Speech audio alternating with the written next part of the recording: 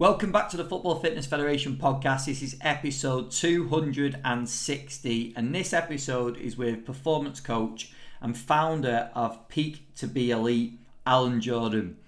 Alan was on the podcast on episode 134. He was in a different role back then, so it was great to get him back on the podcast and talk about some of the changes in his career, including the new business that he's set up. He's 6 months into the business as we record this episode. So we talked about that, some of the challenges in setting up, maybe some of the things he wasn't quite expecting in setting up a business. We then spoke about he's getting players coming out to see him. So we spoke about where players need the most support. How does the work that Alan does fit alongside the support that players are getting at clubs? How that looks in terms of the programming as well, where his time is spent with players.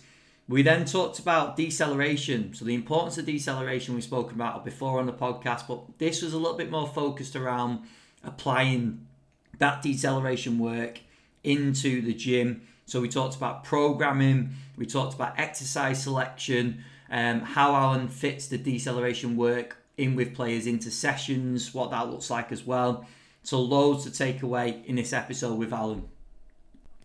As I am getting this podcast ready to go out, we have literally just posted our next networking event, which is going to be down in London, in Battersea, at Football Strength Conditioning and Rehabilitation. We have two amazing speakers for the evening. Really excited to see these guys present. We've got founder of Speed by Sportland, Sam Portland, as well as strength conditioning coach Sam Peeps. They are both going to be presenting for us, both brilliant practitioners, been on the podcast before. So I'm really excited to see them present at the event and also to visit the facility as well. It looks an amazing facility, some brilliant work going on down there as well. So as this podcast goes out, if you go to footballfitfed.com, click the shop tab and then networking events, you'll be able to get yourself a ticket for that event. It starts at the early bird price, and then a couple of weeks to go until the event, it will go to full price. So if you're planning on coming, make sure you grab it at the early bird price. We have also, if you're thinking about coming with a friend, a colleague, a family member, there's also a 2-ticket bundle available, and you do get a bit of extra discount on that as well. So that is on the same point of the website. So go and check that out, and hopefully we will see you there. Just another couple of updates before we get into the sponsors. This is a few days, recording this podcast a few days after the Training Ground Guru conference, which was a really enjoyable couple of days, and culminating in the chat between Tony Strudwick, Tom Little and Dave Carolan. I really enjoyed doing that. There's 3 top guys with an amazing amount of experience. So if you're at the conference, I hope you enjoyed that. We will be doing and this is a little insight into what we've got planned coming up over the next few months of the podcast. Jordan and I will be jumping on a podcast soon to discuss some of the takeaways from those couple of days as well. And we are also going to be running a few episodes. We put it out on the socials recently just to say what people like to see. A few episodes just between Jordan and I talking about whatever we're going to talk about. Could be some current trends at that time or just a general catch up. So as well, we are going to keep the weekly guest episodes coming, but we are going to have a few special episodes just between Jordan and I talking about, like I say, current trends or whatever we've got on our minds at that time. So keep an eye out for those. Just before we jump into the episode, I just want to say a massive thank you to our sponsors, The Good Prep. The Good Prep is a meal prep delivery service that provides fresh, ready-to-eat, chef-cooked meals straight to your door. They offer meal plans tailored to your personal goals, current activity level and schedule. The Good Prep works closely with elite level athletes and corporates to develop meal solutions that meet the ever-changing demands of performance and training. Their clients include Brighton and Hove Albion, the PGMOL, Commonwealth teams, Gymshark and many more. Their meals are full of all the nutrients you need to keep you in peak performance so you can achieve every goal you set. Plus you can reclaim your time, eat better, move more and reduce food waste too. Their meal plans are designed to guide you through your journey to a healthier you. Take the guesswork out of healthy eating and discover the power of nutrition at thegoodprep.com and use code FFF15 for 15% off your first order. Also, a massive thank you to Hydro. Have you ever tried blood flow restriction training? For pro sport teams and athletes, Hydro is the only performance BFR brand to create pressure-validated BFR wearables that are practical, safe and scalable, allowing you to enhance recovery and maximise athletic potential like never before. Whether in the changing room post-game, during away game travel, in the hotel or at home, Hydro has created a simple and effective tool that allows BFR to be delivered to athletes and squads simultaneously and safely. Go and check them out at hydro.com or email teamsales@hydro.com to find out how Hydro BFR can give your squad a competitive edge. Last but not least, a massive thank you to Rezel, doing some great work in the world of VR, and it was great to see Ben from Rezel present at the Training Ground Guru conference as well. So go and check them out at Rezel over on socials, and let's get into episode 260 with Alan Jordan. Rezel is the world's #1 virtual reality sports trainer. Whatever your team, your sport, your ability, improve your game and train like a pro. Rezel. Reactions, performance, accuracy, stamina, resilience. Train at home in the Rezel Sports and Fitness VR training arena. Search Rezel, REZZIL. Harder, stronger, smarter. The world's #1 virtual reality sports trainer. Available now on MetaQuest. Welcome back to the Football Fitness Federation podcast. This is episode 260 and welcoming back onto the podcast. It's been far too long, Alan Jordan. How are we doing? I'm really good, mate. How about yourself? I'm very good, mate. Very good. It's been a little while since we had a catch up. I know there's been quite a bit going on. Yeah. Putting out some quality stuff as well. Yeah, I think as we said, probably around COVID time when we first had this, the first podcast. So yeah, it wasn't that long ago, but like so much has happened in that short amount of time, to be fair. So it'd be good to delve into some of that, yeah. Definitely. But even though we did the previous podcast and you spoke about career, yeah. I think it'd be great to cover it again. So just take us back, take us on the journey. What leads you up to what you're doing now? Yeah, so I think starting right from the beginning, again, typical sort of strength conditioning pathway. So I went to John Moores to do an undergrad. Then, as part of our third year placement opportunities, we sort of applied where we wanted to go. It was the first year Everton Women's sort of held a placement for the students, and I just seen that as an opportunity really to get my teeth stuck into a department or environment that was pretty new. I say we're probably going back to 2013 now, when women's football was still majority like part-time. So went into that environment and got kept on a voluntary basis, which then led into a paid role. And then beyond my undergrad, went on to do a year MSc at Salford University in strength conditioning as well. So I say worked probably 7 days a week, to be fair, alongside doing an MSc. Even though it was classed as a 0-hour contract, we all know what those contracts look like. You know, so there was times where I'd be travelling away with the under-17s on a Saturday morning to, say, Birmingham, and I'd get dropped off on the M6 to then get picked up by the first team bus going back down south on Sunday. So, and then getting back early hours Monday morning. So that was sort of a year grinding out, really, while getting my MSc. And then, fortunately enough, I was approached by Liverpool Women, new manager in charge. He wanted his new sort of staff in place, etc. So I was lucky enough to get an opportunity to go in there. That was a full-time job. So obviously salary full-time. I was, buzzing with that sort of salary at the time. I think we looked at that salary now, I wouldn't know what to do with it. But at the time, it was great. Just finishing that MSc, just wanted that full-time opportunity. So it was a great sort of opportunity to go in, put my stamp on things, work in a new sort of staff and structure environment to sort of, find my feet, I suppose. At that stage, I'd only been involved at Everton Women for about 18 months to 2 years. So still very young and new to the S&C world. And I must say that first year at Everton, actually my first full-time season at Everton Women, we got relegated. So that was a massive learning curve for me, like to go in that environment, working with the first team, everything, all the eyes are on you sort of thing, and then we get relegated. So that was I probably took more away from that year than any other year, to be honest with you, because of probably the things that I didn't know but learned on the job. So that was a huge learning curve. But yeah, back to Liverpool. So was there for 4 years and then seeking the opportunity, sort of coming out of the footballing world to go and work for a company called Game Changer Performance, who work alongside the PFA rehabilitation scheme at St George's Park.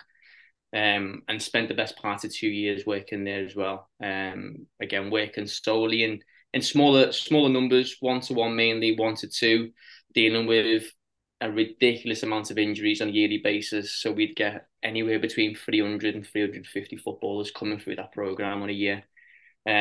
So every injury we probably sort of encountered on a yearly basis. But again, sort of specialising in that rehab sort of area for a few years, because obviously in that sort of team setting at Liverpool, you become a bit of a, and I've heard this phrase used by some of the FA staff, is like a generalist specialist, where you have to be good at everything because you're the sole member of staff in that department, where you're probably looking after bits of nutrition, rehab, gym, pitch preparation, match day, training warm-ups, everything.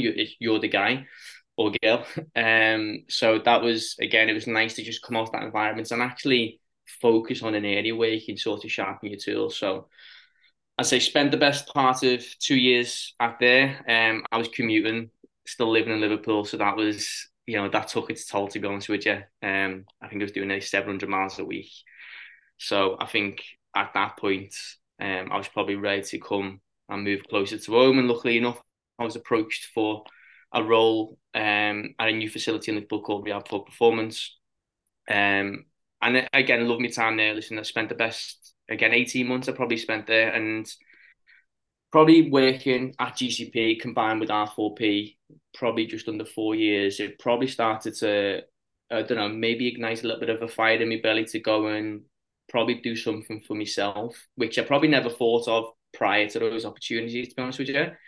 And if you would have said this to me at the beginning, that sort of career pathway at Everton, you're going to go and work for yourself in 10 years' time, I probably would have said no. Like, I want to work for a club. I want to try and work as high up the football ladder as possible, really.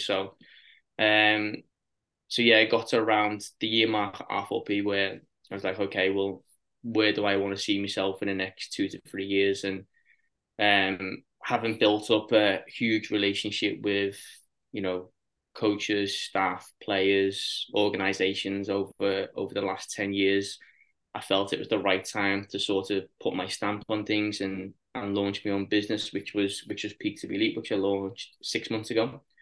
So that's where I am at now, really, is, going through the whole sort of team structure into private sector, then flying solo and launching my own business. I wanted to touch on this now. So launching the business, obviously, when you've got the business idea in your head, you might have a business plan. It's all planned out. It's all linear as well, isn't it? Like, I'm going to do this and this, and it leads to this. You get the business going, and it can be quite different, can't it? So what have been some early lessons for you in the first 6 months? I know you've had loads on, but what have been some key takeaways in that time? I'm pretty hard on myself in terms of, like, I expect everything to be perfect straight away. So that's probably been the hardest thing for me to manage, is my own expectations of where the business is right now and where I see it going, or where I see it progressing. So as I say, I was fortunate enough to have, in the private sort of sector at R4P, you build your own client base. The people are coming into that facility to work with you. So I was fortunate enough that when I left, like, a lot of the clients that I was working with wanted to continue working with me. So it wasn't like I was starting from scratch, etc. So I had ambitions of having a mix of in-person and online coaching, and that was what I set out, having a bit of a hybrid delivery. But I think over time, the in-person stuff has started to reduce, mainly probably because of the time of year as well. The off-season when I launched was ridiculous. I probably launched at the best time possible for the business, being it like the off-season and footballers wanting to get in and do a lot of one-to-ones, etc. So that died off, obviously, when the season started, and then the online stuff is then taken off. So biggest challenges, I think, yeah, managing your own expectations, time management is huge. You're probably going to be working a lot more than you'd ever worked working for someone.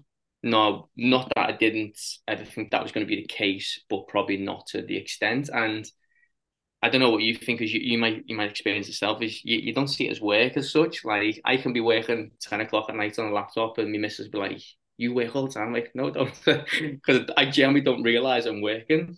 Yeah. Um, just because it's just something that need to do. It falls on yourself. If you've got a family and other commitments, then if you're not going to do it, no one else is, essentially. So I think that's been huge for me, is managing my own expectations, managing my time, but also just going with the flow of the business, because what you initially set out, what you perceive your business to be, may change over time. And not to be so sort of regimented and structured in your approach to what's out there in terms of opportunities.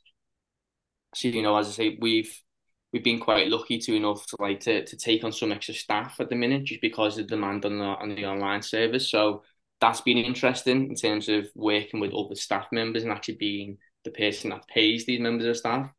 Um, but then also looking at, revisiting potential opportunities that you may have felt were dead in the water from years ago. So I think we mentioned this before we come on calls. Like I've probably, built relationships in the past, going back 5, 6 years ago, that have gone full circle now, and I'm actually working with those people again because of the relationships and trust I built all those years ago. And that's been really pleasing, knowing that you shouldn't burn bridges. In every walk of life, you're probably always going to cross paths with someone again. So I think always leaving a good impression, and most of all, not being a dick and being a good person, will go much further than anything really. People want to invest in you rather than what you can do the majority of the time, because if you're a likable person and you're trustworthy, then yeah, as I said, that'll probably go a lot further than some of the work that you're able to do.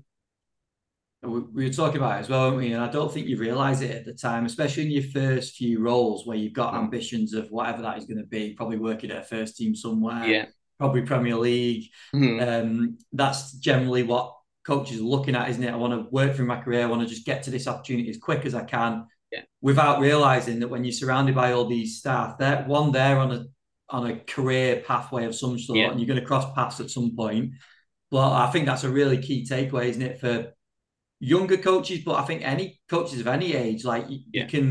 you'll come across people again, and opportunities can come about from people that you don't expect as well. Yeah, and like, word of mouth's huge, mate. Like if you make a good impression on working with one player, like what's like, the football community is so small. Like Yeah, the majority of players have played with each other or know someone in some capacity, and footballers are, I would say, they probably take a while to warm to someone and trust someone. So I feel like that's where I've been really successful, is building, relationships with a lot of players over the years, have again come full circle based off their recommendations, or doing a really good job getting a player back to full health or whatever. Like those sorts of relationships and contacts are huge, especially when you're running your own business as well. what about in terms of business strategy, like goal setting? I know you just mentioned there about it's tough for you, and I find it really hard as well in terms of looking. If people say, like, what's your 5 year plan, your 10 year plan? You're like, I Yeah. don't know. Like, I'm just going to try and get through my to do list for the day, like, and then see what happens. But how do you find that? Yeah, I'm the same, to be fair. I think you've probably got a pinnacle of where you want the business to be in 5 years.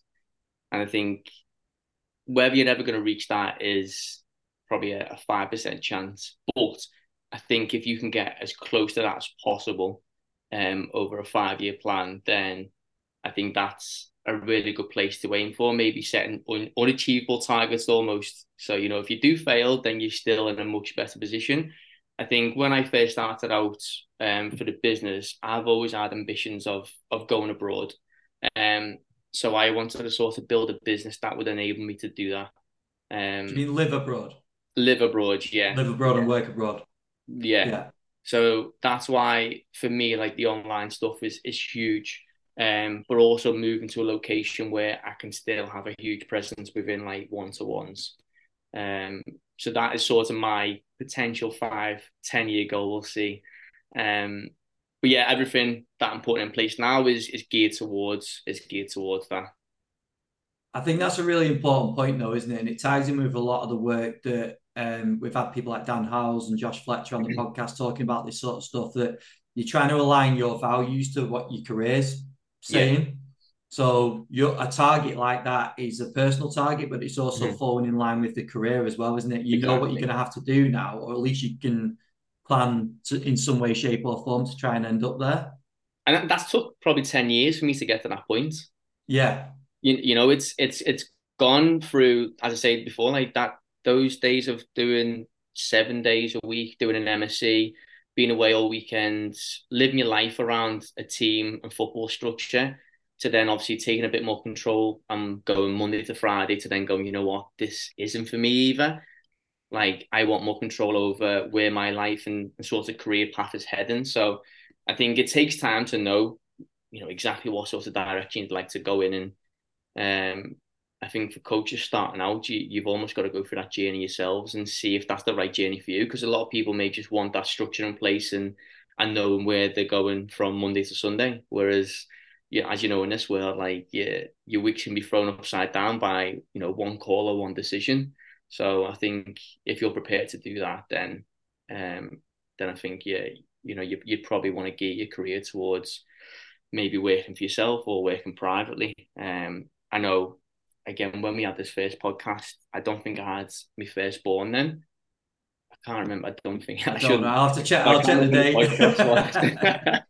was. I should know, but I can't remember when the podcast was, so don't hate me on that one. But I don't feel like I had Arlo at the time. And I think as soon as he comes along, like, everything changes. Your whole perspective on your working life and your personal life changes. And I've got a second on the way next year. So your perspective changes even more then, because, as I say, that's probably where, as you mentioned, your personal sort of goals align with your career goals. And probably a lot of times as you get older, it's geared around family and spending more time with them. Yeah, I think tying in with that as well, you talked about productivity and being working on a laptop up at night and in Yeah. the hours where, but that's a really important point, isn't it? Because when you're working for yourself and you see the jobs list that you've got to do for the day, you want to be productive. It's not just as simple as opening an Instagram account, getting people coming to train with you, and then you train them, you switch off your phone, and that's it. Done at the end of the day. There's a lot more to it, isn't there? Yeah. So If for only you, it for was that you, easy. I know exactly. If in terms of like productivity, do you have anything that you do on a day-to-day basis that keeps you like in line with what you're trying to achieve?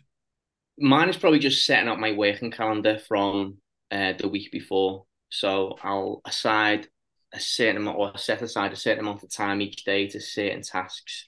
And I'll do my best to stick to those as well. So whether that's, I don't know, 2 hours worth of, business admin, for example, an hour's worth of like social media, for example, because as a business owner now, I think the way the world's going, like, you've got to dedicate that time to the social media aspect. I think if you're a grown business and you rely on a lot of, eyes coming into your business from social media, then that's a part of your job. Unfortunately, like, no one probably likes to do it as such, but I think it's just as important as any aspect of your business. And the way the world's moving, like, it's huge.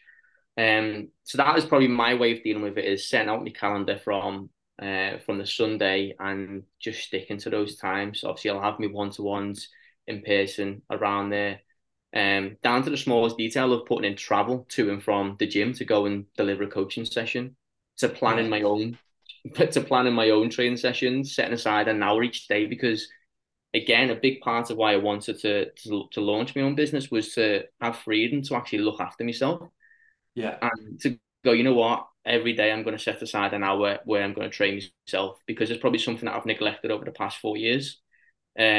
Probably down to like work and schedule, and if you're going to ask me to get up at 6 o'clock in the morning to train, I'm not going to do it. But then by the end of the day, it's 6 o'clock at night, I'm also not going to do it. So trying to fit that sort of training and looking after yourself was a big part of why I wanted to take control of that as well. This is a bit of a selfish question on my part. I know you got, like you said, a young family. Yeah. How do you factor what will be the kids into that picture as well in terms of time with them? Because I personally have this real issue with myself where I'm like, I don't want to be working when they're here. I don't want to be seen to be working all the time. Yeah. Even though you've got loads to do, when the kids are playing, I want to be present. I want to be involved. Yeah. How have you found that? I found it, again, selfishly, because I was able to take control of my working structure. I was like, right, okay, I'm gonna keep Arlo off 1 day a week, and that's gonna be my day with him where I'm not gonna work at all, and I'm gonna, keep him off nursery for that day. So with that in mind, I was already spending more time with him than I ever was working Monday to Friday. Um, it's like when you get them from nursery, it's absolute chaos just trying to get them fed to bed. So I don't know how much quality Avoiding time. meltdowns. I don't know how much quality time you actually spend with them overnight. It's probably just me losing my head the majority of the time. But again, trying to be really regimented over weekends, and I may work on Saturday morning, for example, but then once midday comes, the laptop's away, and I'll spend the rest of the weekend with them. But again, that's down to your productivity in the week to make sure that everything that you want to get done gets done and doesn't spill over into the weekend. But there are some, uncontrollables, which will probably influence you working more of a weekend, which can't be helped. But at the same time, it's just one of the things that as a business owner has to be done. Because as I say, if you don't do it, then it carries over into the week after, and your to-do list goes from 5 to 10 things in the space of a couple of days. So that's probably, my sort of way of combating that is, keep them off nursery, which is a nice luxury to be able to do. Having control over that day in the week where, there's no work involved, and it's just me and him, which is great. Yeah, I think the whole work-life balance is definitely a sliding scale, isn't it? I don't think there is a balance there necessarily that you can stick to all the time, but it's a No. constant sort of sway of your Yeah, mind going on to work, your mind going on to family, or whatever it's yeah. going to be. I think that's more real, isn't it, in terms of day to day? Oh yeah, 100%. Like you can set aside family time on your calendar, but I guarantee you that that family time doesn't always exist. Yeah, But I think your partner will, again, yours probably the same. Like they'll fully understand the reasons as to why you're doing it.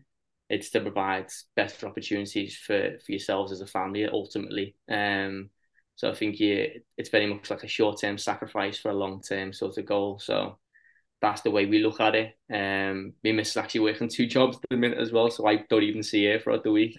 Um, so, but I'll see her for 9 months straight when she has the baby, which will be enough. So, definitely, mate, definitely. I want to just get back into the work with players now.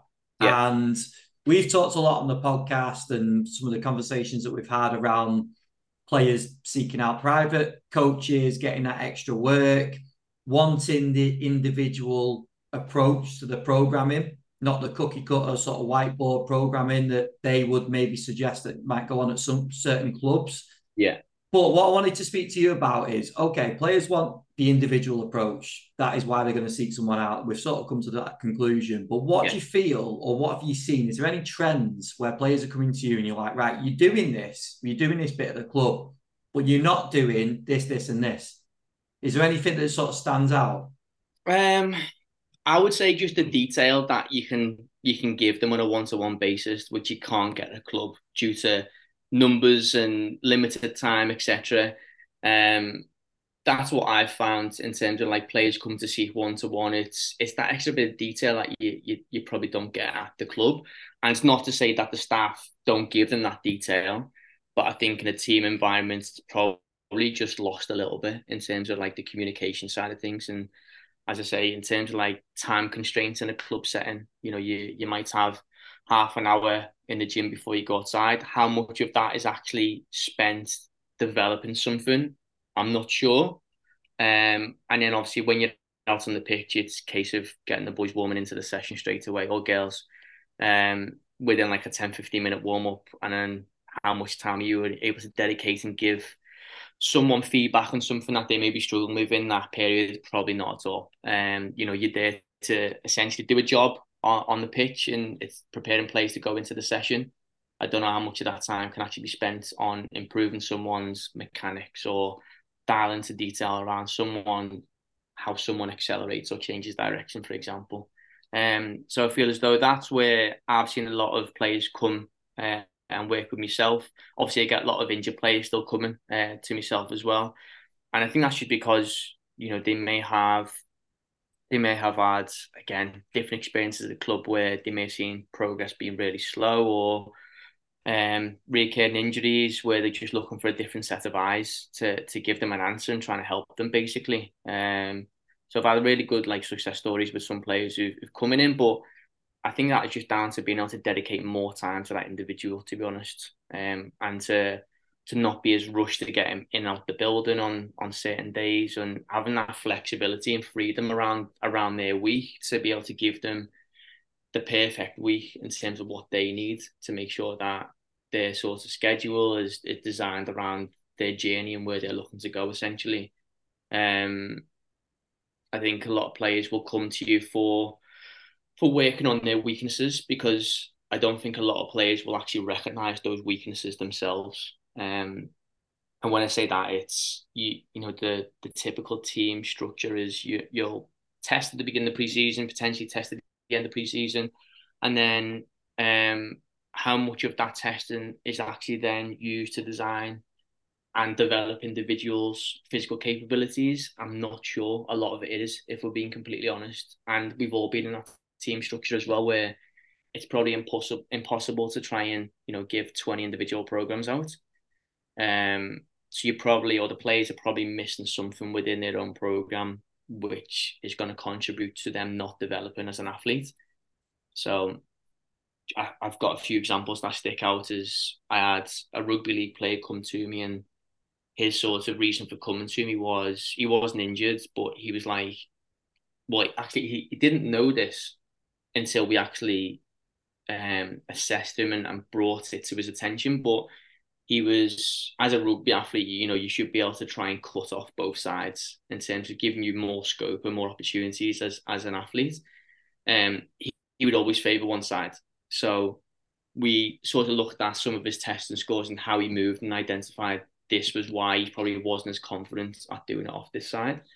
So for him, it was about, yes, working on certain elements of strength and power and elasticity, but then also just giving the movement sort of framework to be able to improve that cutting strategy to actually go and express himself in the field. Which then, once he unlocked that sort of, or pushed past that barrier, should I say, he opened up his rugby game where he could then cut both ways. And he'd be sending me clips on the weekend, go, look what I can do now. And don't think it's that he couldn't do it. He just didn't recognise it was a flaw in his own sort of movement game. We've posted some great content on the community over these last couple of weeks. We've got a webinar by Aaron Hull, who's a Premier League Academy physio. That is called Load Considerations for Academy Footballers. We've also uploaded a presentation by Doncaster Rovers Academy sports scientist Harry Hurst. That is called Insight into a Category 3 Academy. And we've added a special discount on the sports LinkedIn for Sports Practitioners course by James Malone. So if you're on the community, make sure you go and check that out. That is in the benefits section of the community. It looks like a brilliant course on how practitioners can utilize LinkedIn. And we've got some really exciting stuff to come over the next few weeks as well. We've got a Power BI presentation by League One first team sports scientists. We've got another presentation by League One physio around ethos and principles of a performance medical department, as well as a speed development presentation by a private performance coach. So loads of stuff to come. Make sure you go and check it out. If you're not already a member, go to footballfitfed.com, click the community tab and sign yourself up there to a free 30-day trial. After your 30-day trial, you become a paid member. You get access to our members' WhatsApp group, but there's always great discussion going on. And yeah, you become a full member of our community. So go and check it out, footballfitfed.com. Click the community tab and get yourself signed up there. Here's part 2 of the podcast with Alan Jordan. Yeah, that's really interesting. How far off do you think, or is it possible when you're in the club setting from your experience to break it down into that detail? I think it is, but it's about probably keeping players beyond their normal training structure. So what I mean by that is you're probably going to have to keep players behind after their team sessions to go through these sorts of details with them, get them in early to go and hone in on these different skills that you're looking for them to implement. And how much of that actually will come from the player, I'm not sure of. I think once you're in that team environment, you very much get caught up in your arrival time and your leave time. And it's almost like you don't want to be the last one to leave. It's like footballers, they love a half day where they'll be home by 1 o'clock in the afternoon. If you're asking them to stay beyond that, but then I've also had players going, well, because it's so stressful in that environment and there's a lot going on, it's almost like they like going home for a few hours, resetting, spending a bit of time with the family, and then, all right, okay, I'll go out and spend another hour or two working on myself in the afternoon. So I think it's just down to the individual's mindset. I think it's the opportunities are there for sure, but I think it takes a lot of effort and resources to do that outside of the team training structure. It's interesting you say that though, isn't it? Because I don't know if you've watched the Beckham documentary. I finished it last night, actually, yeah. So when they were talking about that, and they said, I think it was Neville possibly that was being interviewed, and he was basically saying that the training finished and then his session then started because he got the bag of balls out, started practicing his free kicks, and that's when the real technical session started for him. I suppose that's the same, isn't it? Like if there's physical stuff to be worked on, that is the point of time to be taken advantage of. Yeah, and this is a big thing I talk with a lot of the players that I work with is outside of those 2 hours of training, potentially 3 to 4 times a week. There's so many opportunities throughout that week to actually develop as an individual. It just depends where you want to spend your time. I think there's so many opportunities. Even if you're a starter and it's a 1 game week, you're telling me there isn't enough opportunities within that working week to actually go and work on yourself. If you're a substitute who potentially has only played 30 minutes, there's nothing stopping you going out and doing a good session the next day. International breaks, what will boys rather do? Go away for a few days or actually stay back and work on themselves? I know the answer to that, but it's trying to encourage the players to sort of sway them away from that and actually go, actually, I'm going to use this opportunity now to work for myself because I need to develop X, Y, and Z. Because I say the careers are very short. The last thing that I think most footballers would want to do is get to the end of the career and go, I didn't do this, or I should have done that. Why not make the most of the opportunity you've got while you're fit and healthy and you're able to do so? Tying in with that, when you get a player to come and work with you and they're at a club, they're on a full-time contract, so a full-time program, they've got the gym program set, hopefully as individualized as they can at that club. How easy do you then find it when the player's coming to you X amount of times per week in terms of getting this work into them? Because it's essentially extra work, extra load that's going into them on top of their program, isn't it? Yeah, and that's why communication with the athletes is paramount, to be honest with you, to know what they've done leading into that session when they do come and see you. So if you've only much got to write your program in pencil because you may have something planned, they turn up on the day, well, you know what, I've done a heavy strength session yesterday. Okay, well, let's focus on your movement today, or let's focus more on some elements of strength that you maybe never covered within that session. That's still going to push the needle forward for you, but isn't going to be detriment to what you're doing going to train the next day, or affect your recovery from the training, etc. So I think it's very much about being able to program on the spot, having a program in mind, but having that in pencil because a lot of variables may change. But also looking at, again, I'm an open book. So if the club staff wanted to speak to me and go, this is what we've worked on with this player, can you potentially leave this out of their program, but happy to do with whatever, then I think that communication line is really important with the club. And again, it builds trust. It builds, a bit of buy-in from the club staff, that you're not just someone trying to program, I know better, or I know more than you, and this is what they need. I think it's got to be a collaborative process in a full-time structure. Even in a part-time structure, the certain elements where they will get gym sessions. So I think that communication line is always open from my side. The staff may not always get in touch with me, which is fine, but as long as they know that communication line is open, I think that's a really important thing to consider. So with your process of getting a player in, you do your initial monitoring, you sort of see some areas, like you just mentioned with the rugby player, you're seeing areas there, right? This is a key thing that we need to work on, and that'll obviously break down into a lot of different other aspects. will you then take that and be like, right, this is going to inform my programming? Yeah. But if the club then puts in, right, can you leave this out the program because we're going to take care of that? Is that just essentially a right? We'll cross that off. We're going to not work on that. We're going to work on all these other things that you've got I down. think so. Yeah, I think again in that scenario where the players are already doing an awful lot in a full-time structure, you don't want to lay it on too much. But I think what you do want to potentially try and implement is something that is still going to improve them but not tax them.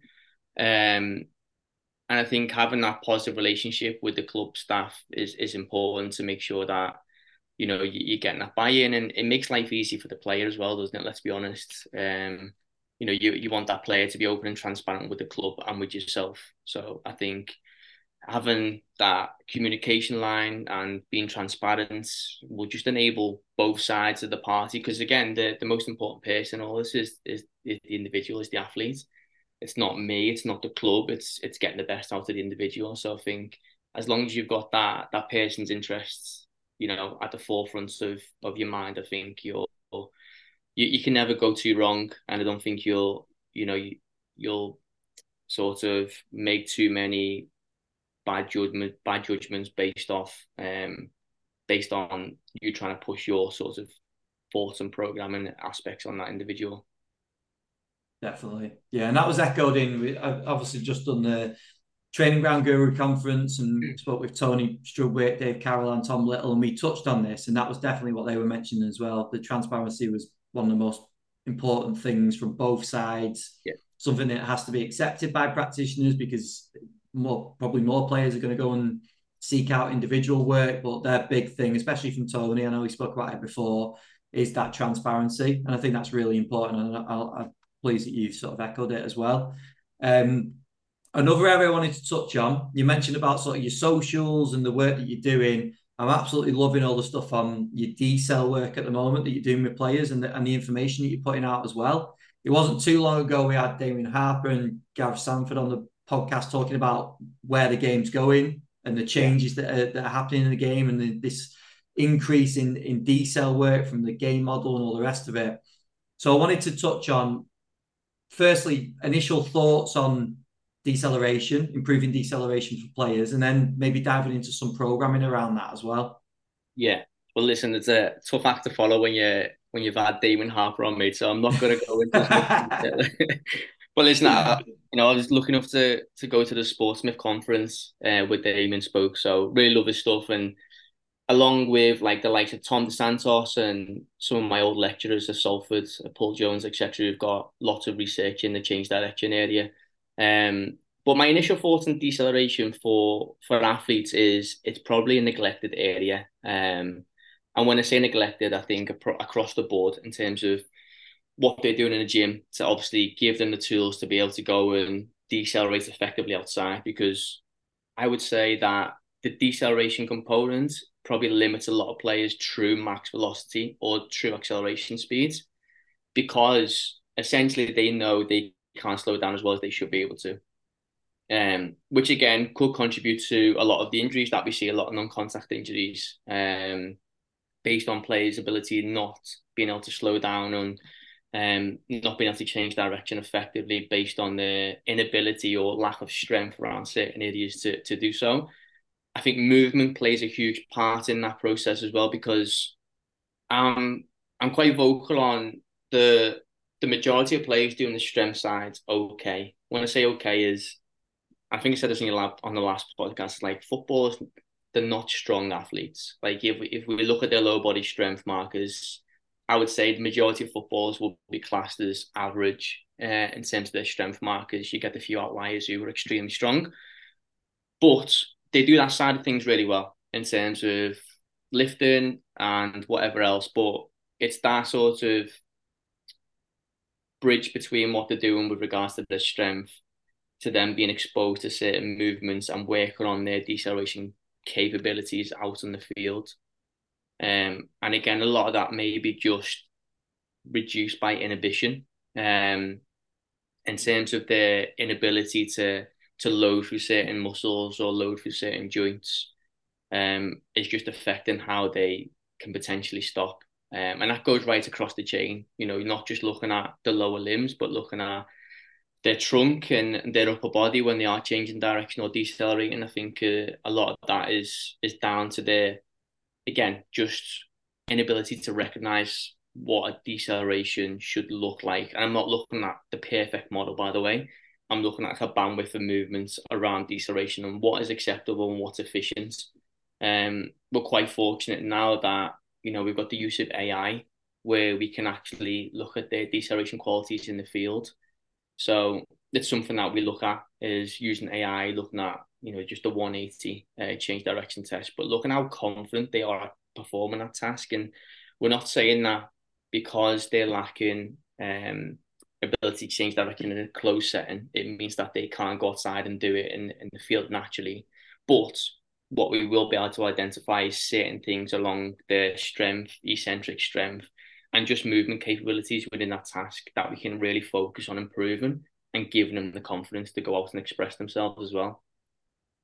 So would you start, you said there about that test, but also would you start essentially with the end in mind by looking at video of them performing as well and looking for potential energy leaks and areas that you can target?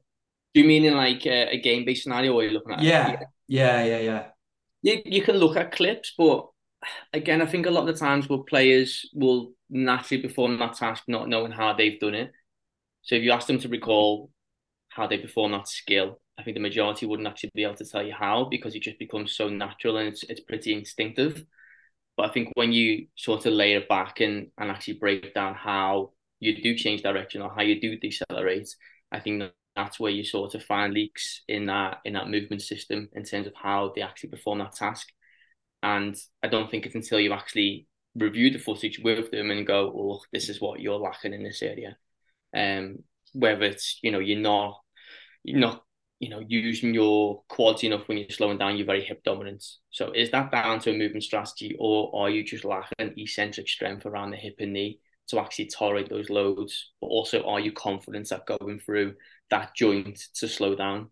So that's sort of the approach that we look at, is using that sort of that test in itself, not just that one solely, but we look at different tests. But that one is a really useful one in terms of giving us as much information around how that individual can perform that task at speed in a really controlled setting. So if they can't do it in a controlled setting, you can probably bet a lot of those deficiencies will exhibit when they're out in the field in a game setting as well. I love how you brought up confidence there quite a few times, because I think that is really important, isn't it? Because I always use the analogy of a Ferrari with faulty brakes or a Ferrari with no brakes. That you can have a really quick player, can't you? But if they haven't got that confidence to slam the brakes on and re-accelerate at a certain time, then it's lost, isn't it? That speed is lost. Yeah, and I think, as I said this before, I think their true speed will sometimes be limited by their inability to brake and change direction. So it probably works both ways. Is, you know, it's counterproductive when they do speed up because they can't slow down, but then they probably hold themselves back a little bit, knowing that they can't slow down well enough. So how much of that true acceleration speed is actually lost due to the inability to slow down? So when you have done that initial process of going through the monitoring, you've looked at the footage, you've done your 180 tests, you've maybe even done some strength tests and seen some of the areas that you need to develop. Where does your programming go from there in terms of, do you then set out a model of, right, we're going to work for this across 6 weeks or whatever it's going to be, and this is going to be the program? What are the steps you take from there? So again, it's probably just a very generic and progressively based approach to that. So if it's something along the lines of where they're lacking around their knees when they're decelerating, then we'll focus on a lot of knee dominant movements with regards to like deceleration. So looking at exposing them to some of the heavier with increased time with attention velocities right across the spectrum towards where they're working at high velocities and being asked to react much quicker around the knee, for example. So it's probably that sort of continuing that at take, but then also dialing down on how they perform that task and expose them to some exercise in the gym that will ultimately help them feel more confident at being able to do that task out in the field. So if we're looking at someone's lack of, deceleration during their ante and penultimate foot contacts, it's because they're probably not, producing those braking forces during that last contact, which is done obviously limit them on their final foot contact because they're spending too long transitioning from their braking action to their reacceleration action. So we will look at certain things like horizontal deceleration tasks, whether that's with perturbations or looking at some overspeed braking tasks as well, whether that's a band or a cable. But really looking at their ability to perform those actions under higher velocities with high loads as well. So hopefully that answers some of what you were looking for. Definitely. And what I would say is people need to go and check it out because you put loads of examples, especially on your Instagram. And there was one I saw today. I don't know if you posted it today. I can't get my head around this algorithm, but I saw the one that you did today, like the reactive one. So a lot higher Okay. velocity onto the box. So that's the sort Yeah. of thing that you're talking about, isn't it? Building up, not necessarily starting at that point, but Yeah. building a player up to that point. So I think for people to actually see that visually will Yeah. help them in terms of, especially the banded work as well, the overspeed stuff. I think it'd be really important to see that. Yeah.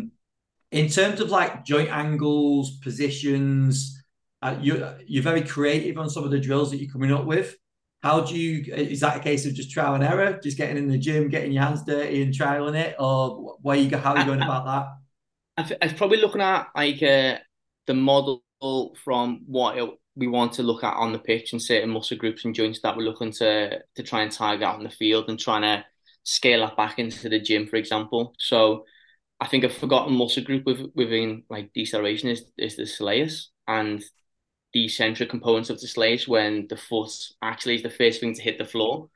So if you're lacking a lot of eccentric strength around the soleus, I guarantee you're going to place a lot more stress on the knee, for example. And then if you're not using your knee effectively, then you're probably, producing a very hip dominant strategy, Yeah. which again isn't beneficial for that task because your knee will be pretty extended, and we all know what happens when that knee is extended.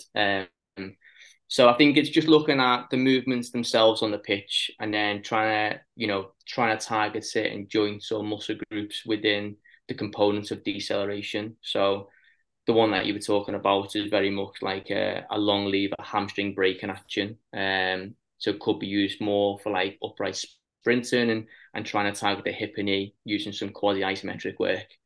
But again, as you mentioned, it's building the athlete up to that ability to be able to do that at those high velocities. I wouldn't expect someone to do that who's pretty poor at decelerating around the hip and knee.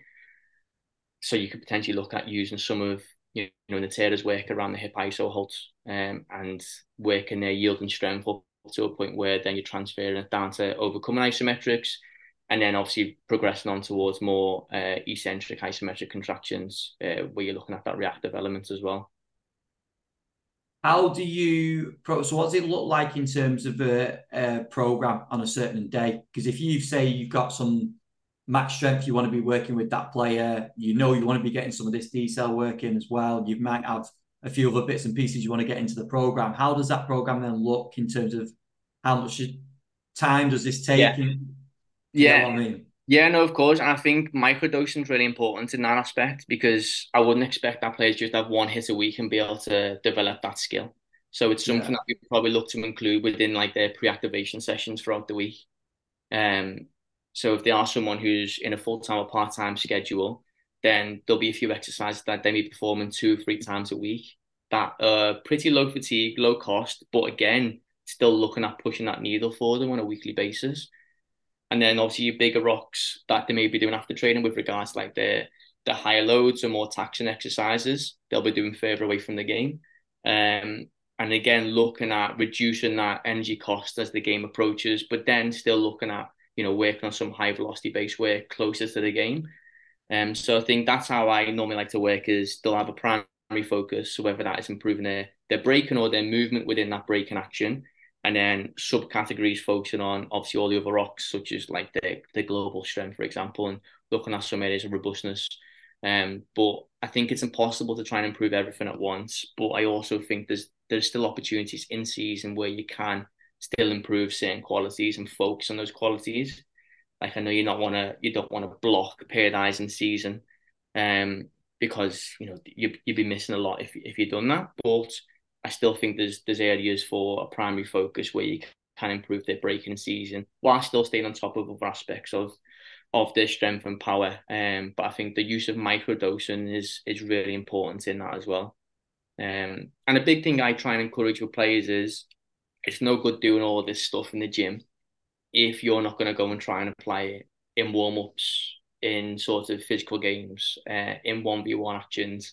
I think it has to be that understanding from the player that you can't just expect us to do it in a gym setting and not apply out in the field. Like you're just going to be clashing heads there. There's not going to be any improvement. So I think that's really important for the individual to understand. Is, as I say, is it's got to be that transfer of skills and strength that they've been working on to apply it in their setting.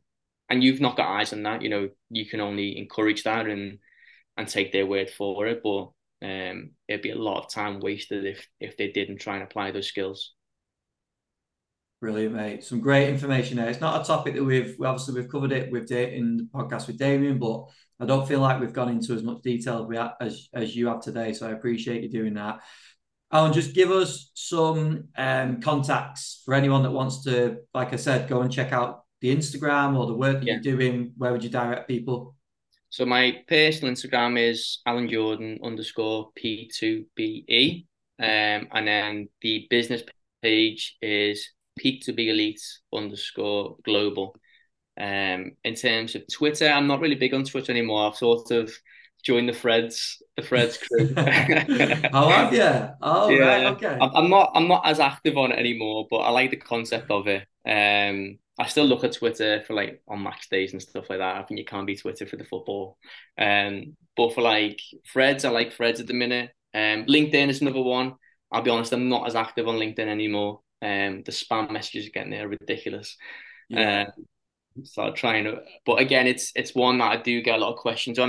What I would say is I do get a lot of students asking questions, which I'm always open to answering. I think it's important to recognise I've been in that position, and I probably think back to when I was in a position, I probably didn't do that enough, to be honest with you. It's just reaching out to practitioners, and I think it's a healthy way of learning. I'm not gonna not answer you. I'll definitely might not be straight away, but I'll certainly give you the time where I'll try and help you out with whatever sort of question you might have. And the same goes for obviously, other practitioners or even players who may be watching the podcast.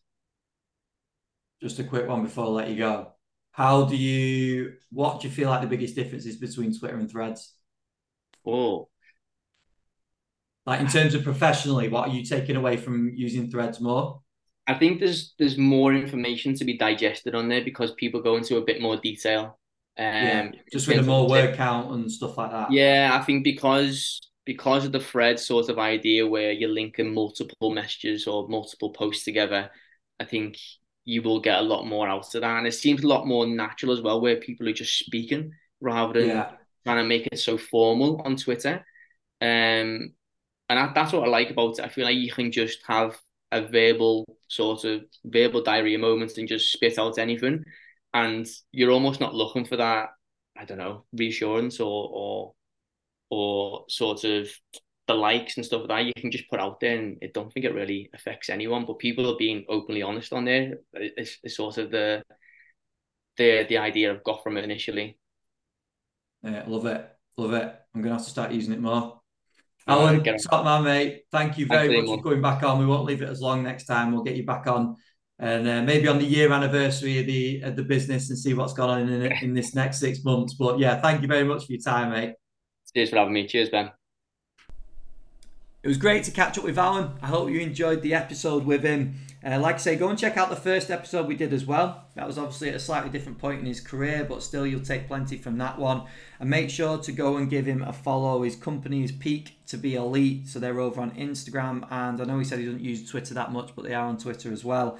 In terms of takeaways on this one, I think one of the things initially is that don't underestimate the opportunities that come your way and the relationships that you could build early on in your career, especially with people in all sorts of different roles, because you never know where they're going to come back. I know Alan's had a few opportunities recently that have come from people that he knew earlier on in his career that he developed that relationship with. So, and that happens time and time again. So really, it's a really important takeaway for people to consider. Time management was another big one, especially when you're running your own business. But I think anyway, just blocking out time, like he said, not overlooking, because another thing I've wrote down is coach health, not overlooking your own training, your own personal time, your own hobbies. That all has to be factored in around your work. The power of word of mouth, especially for a private practitioner, and that works both ways as well. That could be positive and negative. So, but that shows that the quality of work that needs to be done, and that will get passed, whether that's through players or coaches or interactions with practitioners at clubs. You're your own brand, essentially. It's your personal brand, and how you represent yourself is really important.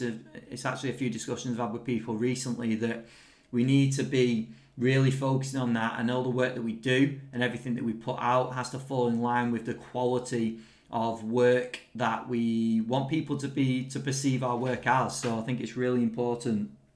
The other stuff around deceleration that I think was really important, so microdosing, the importance of the soleus I wrote down as well, and also just generally the creative nature of Alan's work in terms of drill design, and I hope you got a good insight into the way he thinks around some of the attributes or physical qualities he's trying to develop when designing those drills as well. And I would urge you, I said after we stop recording, I will tell people to go and check out the Instagram, because he puts out some great stuff on there, and some of the things that he spoke about in the podcast, which is probably quite hard to verbally describe, will make a lot more sense over on there. So make sure you go and check that out as well. But again, thank you for listening to the podcast. We've got to episode 260, which is pretty crazy. I would just say finally, go and check out our sponsors doing some brilliant work, Hydro, Rezel, and also the Good Prep. Go and at least give them a follow over on socials and show them some love. I really would appreciate it. And we'll be back next week in episode 261.